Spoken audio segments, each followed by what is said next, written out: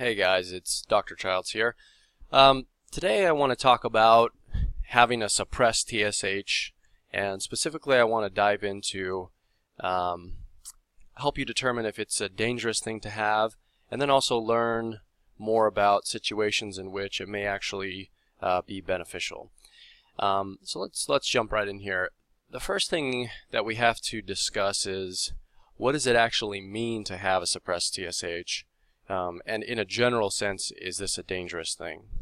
So to define this, suppressed TSH is often a state which is that occurs when taking too much thyroid hormone, but it can also occur secondary to natural hyperthyroid disease states, so things like Graves' disease and toxic multinodular goiter and things like that.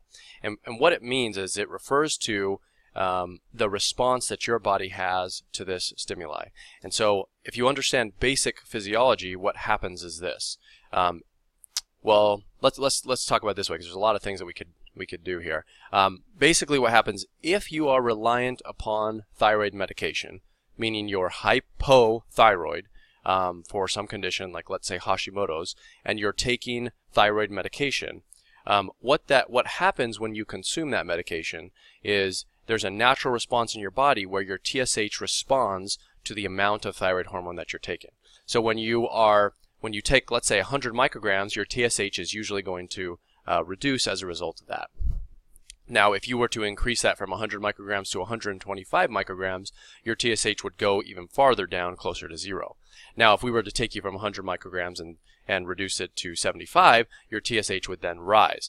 And so this is how this is the feedback mechanism that doctors use to what is called titrate your thyroid medication, and they do that based off of the TSH.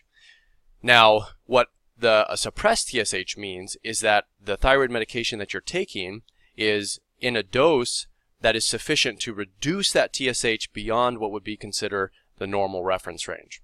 And so this is felt to be a bad thing pretty much 100% throughout all specialties and all physicians. And so the concern is that, and we'll talk about why there is some concern for doing this, but why I think the logic and the way that we think about this is not 100% accurate.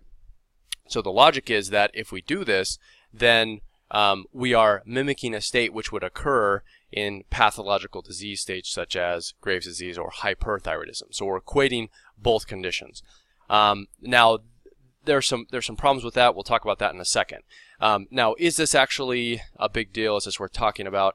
And I would say yes. The reason is because it's estimated that somewhere between 25 and 40% of patients who take thyroid hormone, meaning levothyroxine or tyrosine or Synthroid or any combination, at some point will experience a below normal TSH.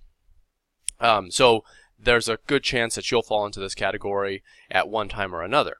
Now the problem is, and this happens quite a bit, is that patients who are experiencing thyroid disease, like let's say hypothyroidism, they're on medication and their doctor is adjusting it. So let's say they start at 50, they go up to 75, they feel a little bit better at the 75, they go up to 100, they feel a little bit better, and they go up to 125, and they're like, I'm feeling really good. I'm feeling really good, and this is great, this is normal, I'm feeling awesome. Then what happens is they go to their doctor checks their TSH, and he goes, oh, well, your TSH is too low, so that means we need to reduce your dose. So then the dose gets reduced, you start feeling worse again, and you're thinking, well, how can that be? I was feeling good. Why are we altering my dosage based off of this one test? And so that's why this is important. We need to determine, is that actually a good way to approach thyroid management? And I think there's some pros and some cons, so we'll talk about that.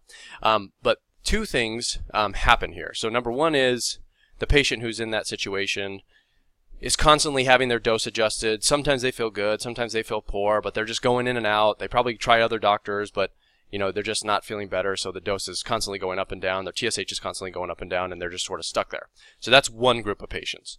The other group of patients, let's just say they get fed up with this process, this cycle, and they think, well, you know what? I felt good on 125, so I'm taking 125. So then they start taking 125, they feel good, but their TSH is low, it's suppressed. And those people tend to be concerned, and so do the doctors who are treating them, for two main reasons. And we're going to talk about both of those. But Number one is doctors will say that having a suppressed TSH increases your risk for developing bone loss or osteoporosis. That's number one. And number two is they will say that having a suppressed TSH increases your risk of cardiovascular problems such as atrial fibrillation, which is actually a rhythm disorder. And so there's two main categories of issues that they're concerned about. Number one is the heart problems, and number two is the bone problems. So we'll go into each of those. Now, one, we'll just talk about those a little bit later because I go into great detail about those. Before we do that, we need to talk about, is there any concern for suppressing the TSH just in general? And I've posed several questions here that I'm going to talk to you guys about because I think they're important. And the reason is we need to be very precise about how we approach this problem, and we need to ask the right questions.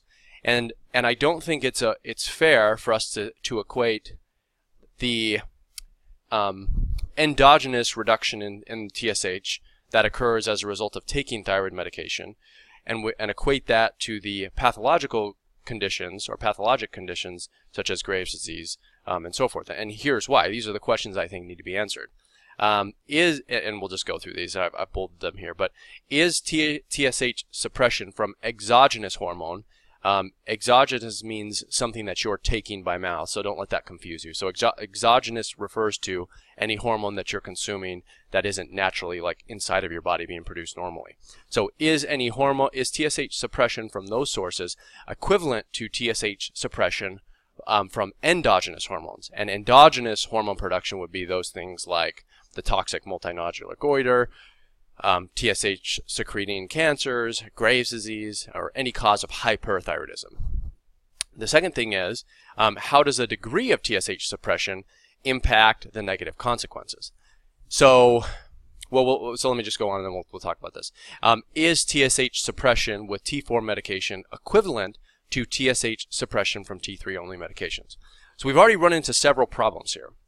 Whenever doctors refer to TSH suppression, they just generally refer to it as a bad state, regardless of how you got there. I don't think that's fair. We need to talk about the differences in all of these situations. And so I think the first thing that we need to talk about is how you get there and the degree of suppression that you can get. So let me give you an example. Let's say you're taking 100 micrograms. Let's go back to the original example I used in the beginning. Let's say you're taking 125 micrograms of levothyroxine. Your TSH is low. Not zero, but low.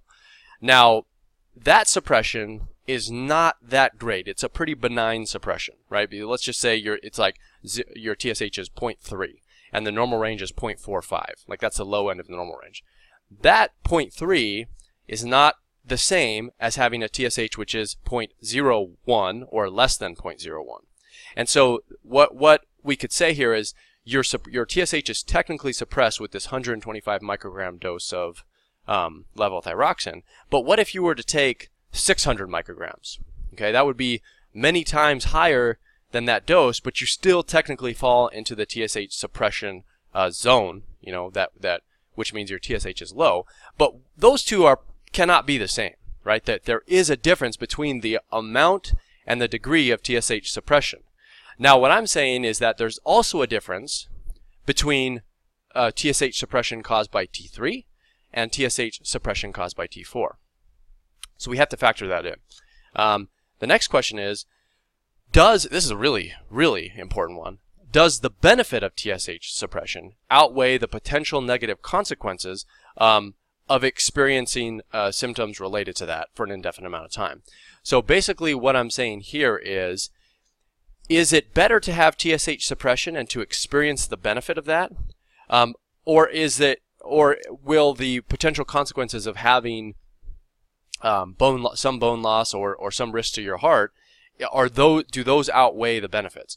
Now, here's an example that I pose because I think this is one that comes up frequently among patients. So let's say you did suppress your TSH, but the trade-off for suppressing your TSH was that you lost 50 pounds. Okay?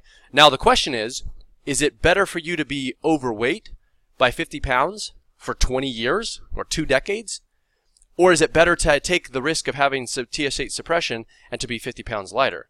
Now we know that having extra weight on your body increases your risk of all sorts of metabolic issues, right? High cholesterol, increased risk of insulin resistance, increased risk of stroke, increased risk of heart attack or myocardial infarction, all of these things. So I don't think it's fair to say, well, TSH suppression is dangerous. Okay, well, that may be true in some situations, but does that risk outweigh the potential negatives of having the suppression? And I think that needs to be handled on a case-by-case basis.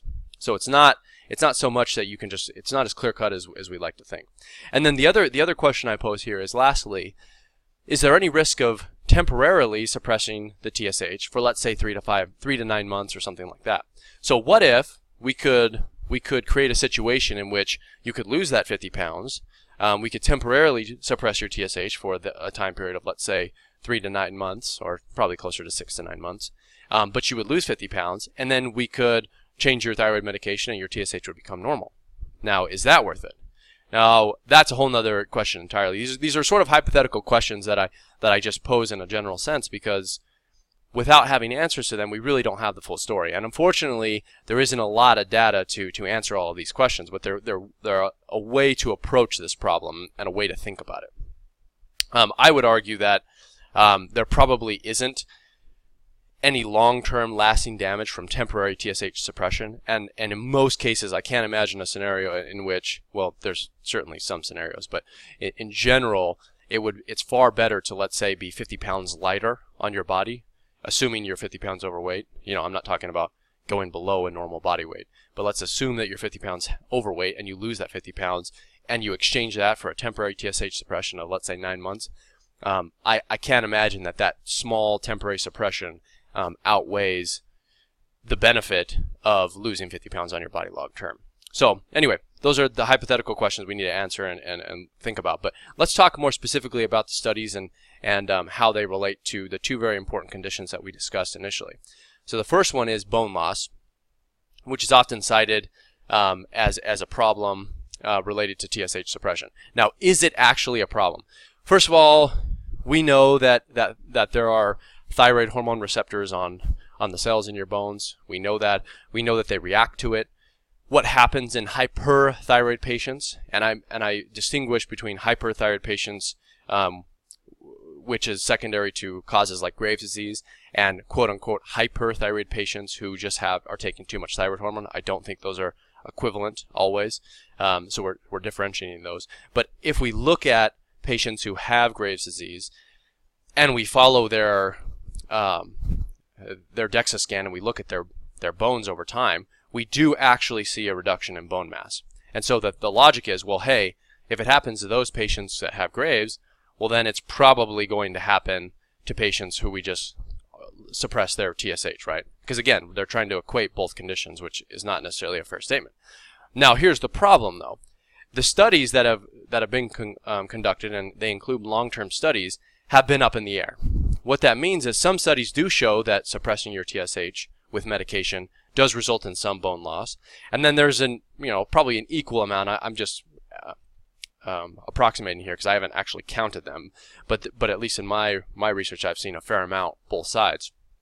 There's another group of studies which say, hey, it doesn't look like suppressing the TSH causes any impact on bone loss. So right away, you should be a little bit suspicious about this. If there's, and this happens all the time in medicine. There's where scientists try to look for an outcome, and some scientists find that it correlates and it exists, and then another group of scientists find that it doesn't correlate and doesn't exist. This is just something you always have to deal with.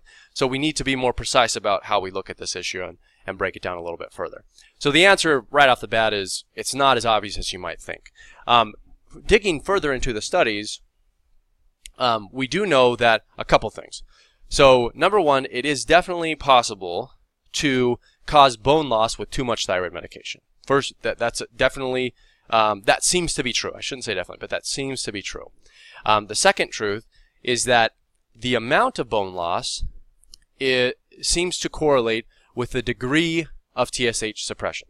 Okay, so again, going back to our example, if you just take 125 micrograms of T4, that's not the same as taking 600 micrograms of T4 and having an even lower TSH. So those people that have a TSH closer to zero are going to experience more bone loss than, let's say, those people who have a TSH of just 0.3. Okay, that makes sense. And I think I just talked about this a little bit here. Yes, I just explained that. But here, I think, is more important. Here's some other things that we need to ask ourselves. Now, well, first of all, we'll just talk about this. The studies that show that there have been some bone loss secondary to TSH suppression, they only show bone loss in women who are postmenopausal. It doesn't exist in premenopausal women. So if you are a woman, if you're a female, let's just say less than 50, even though that's not, necessarily when you'll go through menopause, but let's just say you're less than 50 and you're having a normal cycle, you, pretty much regardless of the amount of suppression that is currently going on in your body, you're not going to experience any bone loss. And the reason for that is felt to be because of the protective benefits that estrogen has on your bones. Okay, so obviously there's something more at play here, and that seems to be true. So the question then becomes, what if you're a postmenopausal woman? If you are postmenopausal, you are suppressing your TSH, but if you take estrogen or bioidentical hormone therapy, is there still a risk for bone loss? And the answer is, somebody has actually done this study, which I thought was pretty interesting because usually stuff like this doesn't occur. But actually, studies have shown that if you fall into that category, if you're postmenopausal, if you have a suppressed TSH, but if you take estrogen, then you don't experience bone loss. So that's pretty interesting already. So what that tells us right away is that there's this story of thyroid hormone equals bone loss is incomplete at best. There's more factors, there's more hormones, there's a lot of other things at play here. So that's one important point. The second, and even though the results found this, the authors of that study, I think they still said something like, well, even though there's a benefit of using estrogen therapy in postmenopausal women, we're still concerned because replacing hormones in postmenopausal women is still considered somewhat risky. But I would argue that that's a whole other topic. There is absolutely a safe way to replace hormones, bioidentical hormones, in postmenopausal women in such a way that you do not increase risk of breast cancer, you do not increase the risk of uterine cancer, and you still maintain all the benefits that the premenopausal women experience because of those hormone levels. So I'm sort of saying right now that that's a non-issue, but you can read more into that later, and we'll talk about that more in other blog posts as we go on here.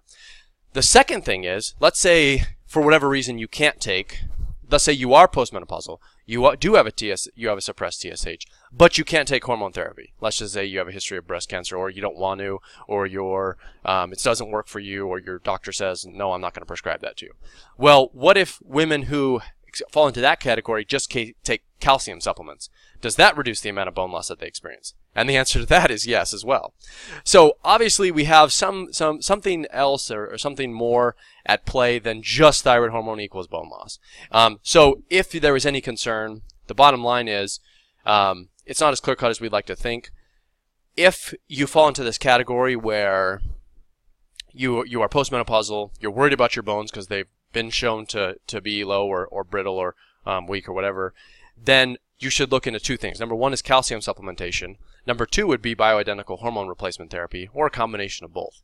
And it seems to me, based off of the studies that I've looked at, that there is probably a way to mitigate the majority of bone loss that occurs secondary to TSH suppression if you have normal estrogen progesterone levels, and also if you have normal calcium in your body, which is pretty good news. I would say. So I don't think that that's as big as a concern as most people make it out, or most physicians make it out to be.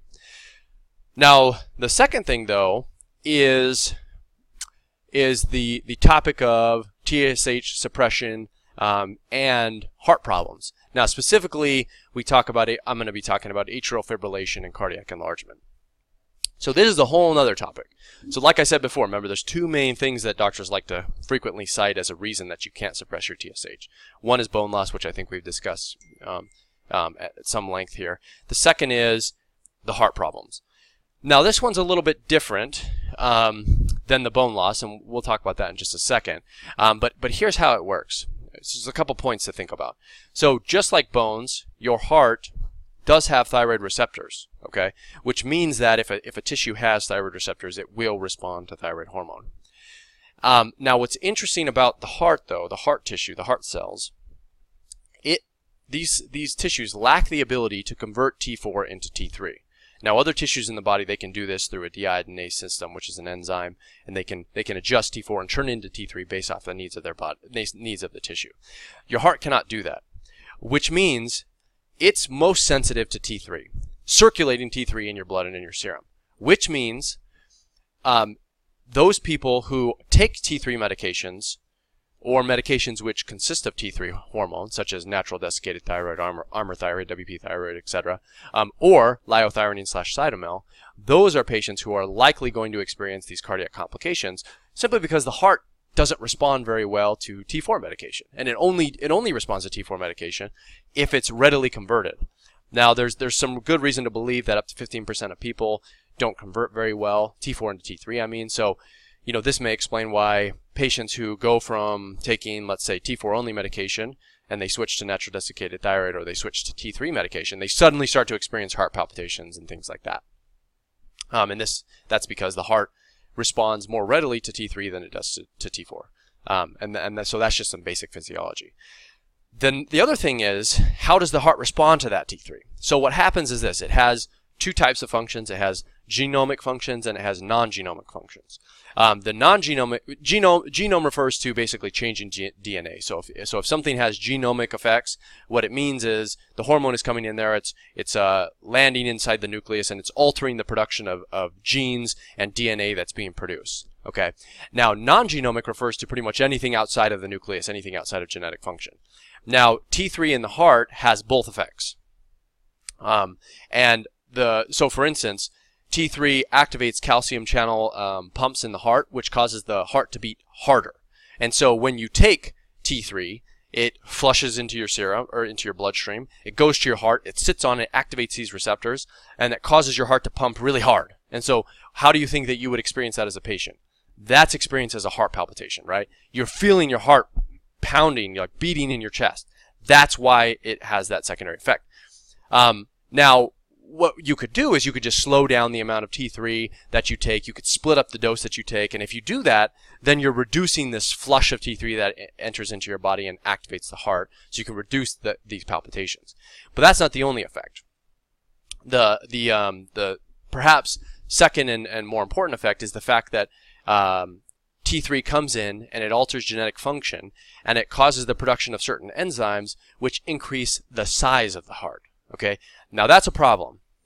You do not want to have an enlarged heart, simply because it starts to interfere with the way that your heart pumps. It can interfere with the conduction and the impulses of the heart, which can change your rhythm, and it can also cause changes to your valves, which can cause them to leak, and can cause all sorts of problems with the pump function of the heart itself. So you really don't want cardiac enlargement or hypertrophy or heart enlargement.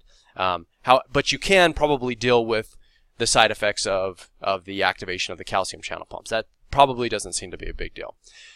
Now, if we strictly look at the data, now before, remember when we were talking about bones, we said, well, some of the data said this and some of the data said that. There isn't as much data, believe it or not, on the impact of thyroid hormones on cardiac function. But from what exists, you can pretty much clearly tell that even small amounts of thyroid hormone, the higher you get, in terms of TSH suppression, the more impact it has on the heart. Okay, so and that's pretty straightforward. Now the question is there any way to mediate or mitigate, meaning reduce, the impact that T3 has on cardiac function? And the answer to that is potentially. So first of all, it doesn't look like everybody is sensitive to T3 in the same way. So patients who may take natural desiccated thyroid with a suppressed TSH or T3 may not even experience these heart problems. It doesn't occur in everybody. But so let's take away those people and say that you do fall into the category where it might. Now, is there some way to block that? And the answer is potentially yes. Now, if we look at the way that thyroid hormone activates the heart, it looks like it's causing a potentiation of the way that your cells respond to adrenaline. Okay, so that seems to be one of the mechanisms by which the effects of T3 take hold on the heart. Now, what we can do though is we can take advantage of one of the therapies. Potentially, I'm not saying you should or should not do this. I'm just speaking generally. We can take advantage of one of the secondary side effects of a medication that's used to treat hyperthyroid patients, and that is beta blockers. Now, some studies have shown that especially in these subclinical hyperthyroid patients, which we might be able to equate at least loosely to patients who have a suppressed TSH, is that those patients, if they have any sort of heart issues, giving them beta blockers, which is a type of medication, is enough to completely reverse any of the heart changes that occur. Okay, so that's one potential way. Now, the second way that you can look at this is there any risk in temporarily using thyroid medication such as T3 in such a way that you can gain the benefits of the thyroid hormone without causing the cardiac enlargement and the other things that we talked about? And the answer to that is probably. There's not a lot of data on that, but probably. The reason is, number one, if you remove the thyroid hormone or you block the action of thyroid hormone with a beta blocker, or you just simply reduce your dose, then any effects are usually reversible. So that's number one. And number two is, these side effects tend to take a very, very, very long time to kick in. So I'm not talking like months. I'm talking years to probably decades. So generally when we refer to the heart, we refer to cardiac enlargement, it's the result of something that has, happened 10, 20 years ago. And this is just the constant small effects that it has on your heart on a daily basis. Because remember, your heart's working all the time. So even a small, little bit of drag on it can cause it to grow over time. But the point is here, if you only do it for a short period of time, it's probably not a sufficient amount of time to cause long-term issues.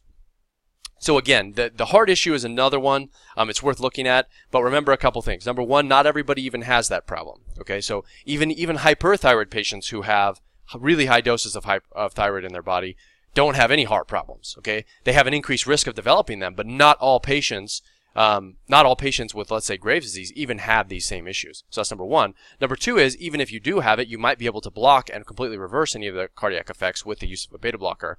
Number three is, using the medication for a short period of time is probably not going to cause any of these long-term effects anyways, and even if you were to stop taking the medication, they should reverse as well. So again, that may or may not be scary based off of your history. Now, you absolutely wouldn't want to suppress your TSH if you already have a history of some sort of heart problem or heart failure, or you've had a heart attack or something like that. There's just no reason to do this. But if you're feeling good, and there might be some situations in which you could get away with it.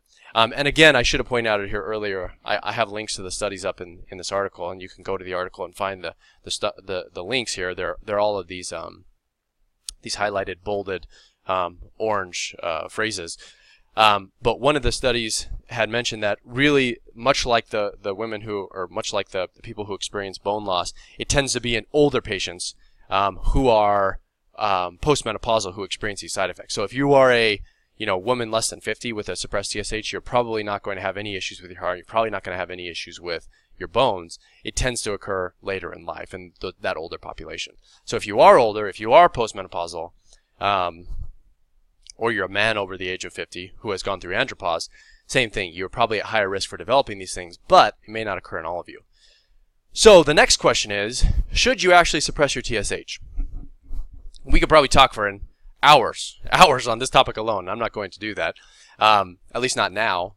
If there's any specific requests that you guys have, you can leave them in the comments, and I can address those questions, because some of them are better left for me talking than for writing blog posts on. But the question is, should you suppress your TSH? And basically, the answer to that is no. That should never actually be your goal. There's no reason to suppress the TSH if you don't need to. Now, what happens a lot is the TSH is used as the de facto and the single best measurement of thyroid status in your body. And I just don't think that that's true. If I wish that that there was some study that said, it either was or it wasn't. But to get to that conclusion, it's just been, I've been reading through a lot of different studies. I've practiced on a lot of different patients, and I just don't think the TSH is the single best marker of thyroid status in your body. I think it needs to be used in conjunction with T3, T4, reverse T3, and other thyroid lab tests. So you never want to dose just simply based on the TSH. That's just not a good recipe to manage your thyroid. Instead, it's probably better to look at the TSH, but also look at your free T3 levels and other factors, including other hormones. So what I see happen a lot among patients is that usually because they don't have, let's say, they don't have very good support from their current physician, they are sort of forced to take the reins or take charge of their thyroid management. And so what do? Well, they think, usually their logic goes something like this. Well, if I'm on 50, let's just say 1 grain. If I'm on 1 grain of Armour thyroid and it's not working, well, then maybe the answer is 2. And if I felt a little bit better on 2, maybe the answer is 3, or maybe the answer is 4. Now that's not the way you really want to look at this, because the thing that you might be missing is some other hormone imbalance, such as insulin resistance or leptin resistance, which is complicating your issue. And you can't brute force your way out of a thyroid. You can't brute force your way out of these other hormone imbalances just by taking more thyroid hormone. So if you're suppressing your TSH as a result of that, then that's not going to be a good thing. Then you are probably putting yourself at unnecessary risk. Now, there may be a case for temporarily using, and I would actually argue this, that there may be, and probably is in many patients, a case where temporarily suppressing the TSH to optimize your total T3 and free T3 level, specifically for weight loss and restoration of hormone balance such as estrogen and progesterone, for a temporary short period of time.